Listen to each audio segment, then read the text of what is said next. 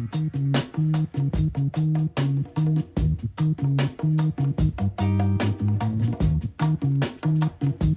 listening to Detroit Today on 1019 WDET. I'm Stephen Henderson, and as always, thanks for tuning in. Jeff Kasky's two sons were inside Marjory Stoneman Douglas High School when a gunman started killing students and staff members. In the end, 17 were dead. 17 more were injured. Kasky's sons, thankfully, were not among them, but the shooting jolted him and his son Cameron into action. Jeff Kasky formed the Families vs. Assault Rifles PAC, and he and Cameron have become some of the most outspoken voices in the gun control debate here in America. He's going to be in town next Monday, April 15th, at the Farmington Community Library at 7 p.m. for an event titled Gun Violence Prevention. Jeff Kasky, welcome to Detroit Today. Good morning, Stephen. Thank you for having me. Yes, it's great to have you here. So let's go back to February 14th, 2018. And talk to me about what that day was like for you. It was a normal, average day up until early afternoon. You know, I don't even know how to express the feeling of sitting there, just going about your daily business when you get a text message from your child at high school saying, "Do you see what's going on at my school?" That's never going to be good news. And that was just the beginning of the history that continues to be written. So when you got that call, were you watching television? Had you seen what was going on already? Or did this jolt you into awareness that your children were in danger? No, I had no idea. And I got that text message from Cameron, and then I got a text message from my friend Steve Wind, who's the father of Alex Wind, another founder of the March for Our Lives, saying, "Do you see what's going on at school?" And then I turned on the TV. And when you turn on the TV and you see a helicopter view of your children's school, that's not going to be good news. Mm-hmm. So at what point that day did you know that your sons were safe? And talk about the feeling you had in the hours before you could be sure that they were safe. Well, you're asking all the good questions, Stephen. Obviously, you know, one of my kids, Holden, who goes, he still is at Stoneman Douglas. Cameron has graduated, but Holden is autistic, so he's in the special needs class, and he didn't have a phone with him. He doesn't. At the time, he didn't have his own cell phone. He does now, but. So my main concern was, are Cameron and Holden together? I don't know why they would have been, because they have vastly different days. But as a matter of fact, that was the day of the week that Cameron goes and picks Holden up in front of his class at the end of the day. And the timing couldn't have been, I hate to say better. I mean, better for my kids, which is terrible. But it just so happens that due to the literally seconds could have been the difference.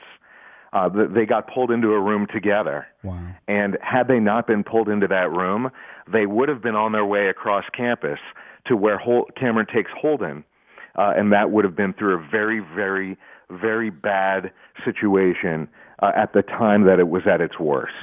Wow. So let's talk about your reaction to that day. You decided that you needed to join many other members of the Stoneman Douglas community in advocating for stricter gun laws. Talk about what you guys did and how you founded Families vs. Assault Rifles. Well, this has been something that's been a concern of mine for many years. I have been aware of the NRA's death grip over our government for decades. And it's something that I've always talked about, that's always been a concern of mine. So when this happened, I felt like my responsibility was now more than just posting memes and tweeting about the NRA and about to make people aware of their death scam. Now I have to actually do something, and I had a lot of support from other members of our community in going forward and doing that. So we started a political action committee called Families versus Assault Rifles. where we can be found at donate17.org. Donate17.org is where you can learn more about our organization. We're all volunteer. None of us is getting paid. We feel, the way we're approaching this advocacy is that we owe reparations to the generation before us. We owe, after us, I guess. We owe reparations to our children. We have allowed the system to get to where it is now, and that's not right. So many of us have just basically abandoned our jobs and our lives to work on this advocacy pretty much full time, and we are making progress. And when I say we, I'm talking not only our organization, but the many other great organizations out there who are doing this work. Sandy Hook, ban assault weapons now.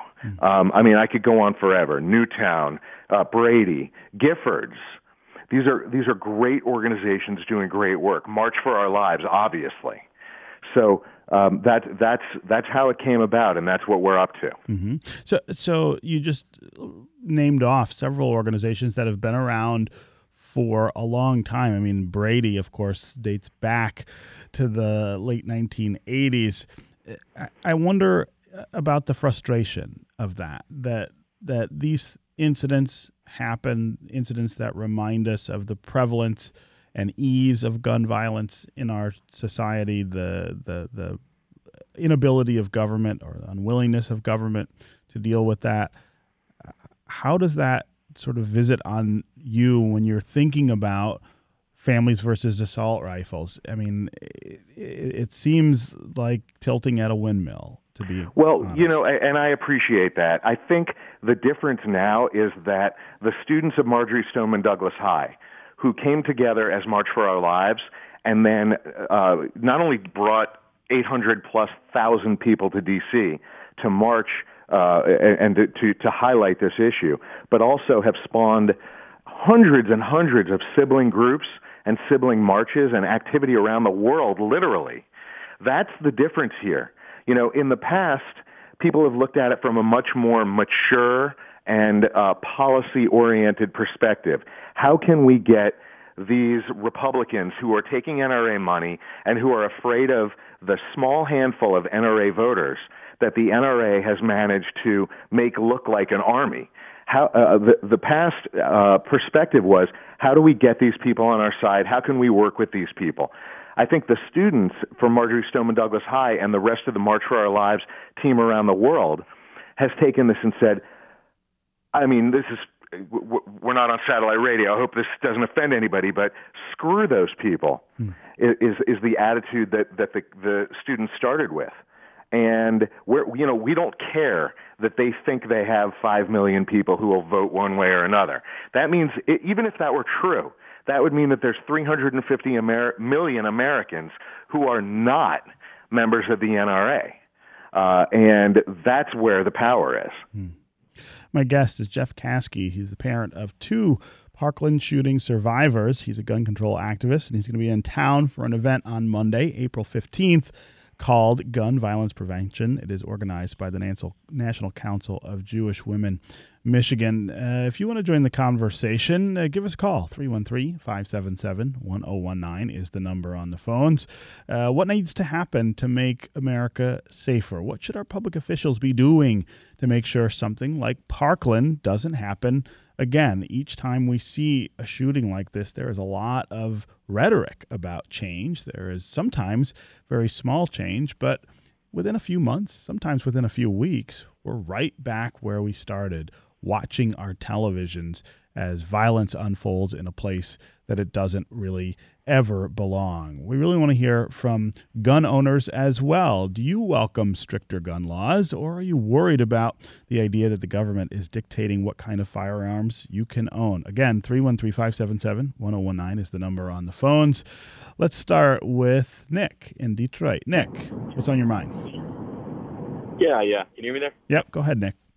Yeah, well, my question is, when you look at like March for Our Lives and the focus being on assault weapons and assault rifles, I'd like to hear the opinion on, cities like Chicago, that is an epicenter of gun violence, where, over 95% of those, murders are committed with pistols, as well as, Columbine, where, that terrible situation was,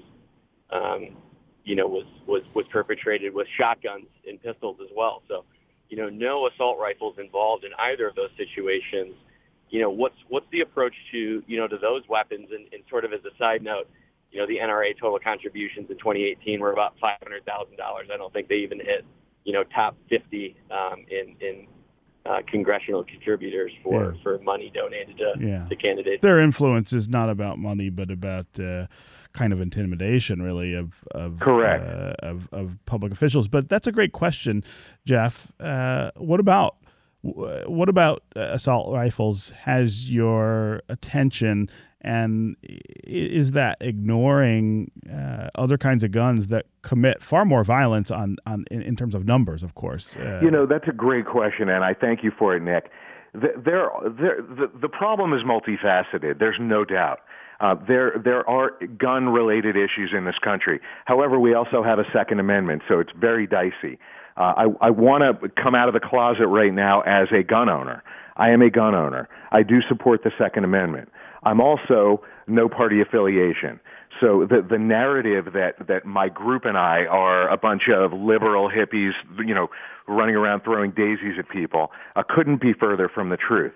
But to answer Nick's concern, there are organizations that are trying to deal with the issue of inner city gun violence.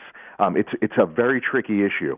The reason we picked assault rifles as the problem that we're going to pick on is that assault rifles have no business in civilian hands. There is no practical application for an assault rifle in the hands of a civilian. Once again, no problem with adult, responsible ownership of firearms, of handguns, of shotguns, of hunting rifles. People have got their hobbies. I'm not a hunter, but somebody's got to do it. I get that. But the AR-15 style weapons and the AK-47 style weapons that can just send a lot of lead downrange in a big hurry have no application in civilian life. So that's why we've chosen that. On the issue of Chicago, I'm glad you brought that up. It's an interesting point. People often bring up Chicago and Illinois as a state that has very strict gun laws, yet has a huge gun violence problem. And they use that as an example of how gun laws don't work. But what they don't realize is they're using that as an example or what they're showing is that national gun laws would make a difference, because the vast majority of the weapons that are used for murder in Illinois, and particularly Chicago, come right over the border from Indiana, where you can get a gun over the counter at 7-Eleven practically easier than you can get some cold medicine. So I thank you for that question, Nick. Yeah. Again, Nick, thanks very much for the call and the comments. Let's go to Jerry in Detroit. Jerry, what's on your mind? Good morning. I'm a Marine Corps veteran from Vietnam. I was in the infantry in the 1st Marine Division in 67, 68. Thank you for your service. Thank you. I was leaving Vietnam in January of 68 during the Tet Offensive. I had to carry an M16 assault. Well, I started with M14s. I was there when M16s were introduced to the infantry in Vietnam in the middle of 67. I couldn't go anywhere without my weapon by my side, including to the mess tent or to the bathroom in the outhouses, without that weapon by my side for 13 months. I wouldn't even think of touching it in civilian life. It has no place in society. I don't care who the NRA thinks they are or anybody else, even veterans who disagree with me. There's no reason for anything even close to that caliber of destruction being connected with a civilian. Yeah, Jerry, I really want to ask you to expand a little bit on that.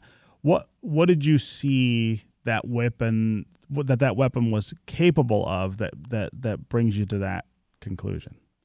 It's been a long time, 50 years, but if not my memory, not that an M14 wasn't an assault weapon in and of itself, the predecessor of the M16. the AR-15, as the civilians euphemistically refer to it. I was then capable of twice the capacity in the magazine that I had with an M14. More or less. I know it was significantly greater. And then there were a limited number of M14s that you could convert to automatic. And AR-15s, we could even the line infantrymen could do it. It wasn't specialized like the machine gunners in our squads. Jerry, I really appreciate the call and the perspective. Jeff Kasky, I've got about 30 seconds left, but hang on. Then there's a couple of things I got to get to. Go ahead. I want to thank the National Council of Jewish Women of Michigan. I've spoken with a few different National Council of Women Jewish women groups. They're great groups, and that's who's bringing you here next week. Exactly. Yeah. I will come to Detroit. I will speak with the people. I will answer questions. I will absquatulate back to Florida. I also want to mention Headcount. Headcount.org is a great organization. They were on the road with the March for Our Lives, signing up young voters. If you saw something happen in this last election and you think it had something to do with youth voters, Headcount was there for every minute of it. Okay. But I also would be remiss if I didn't mention that the latest guy to drop his hat in the ring for candidate for president, obviously on the Democratic side, Eric Swalwell, has made gun violence and gun-related issues the number one issue in his campaign. Okay. Number one. Okay, Jeff, we're going to run out of time here, but I really appreciate you being here with us. Go check Jeff out, 7 p.m. at the Farmington Community Library next Monday, April 15th. It's free, but registration is requested. This is 101.9 WDET, Detroit's public radio station, a community service of Wayne State University. I'll be back tomorrow and hope you will too. We'll talk more then.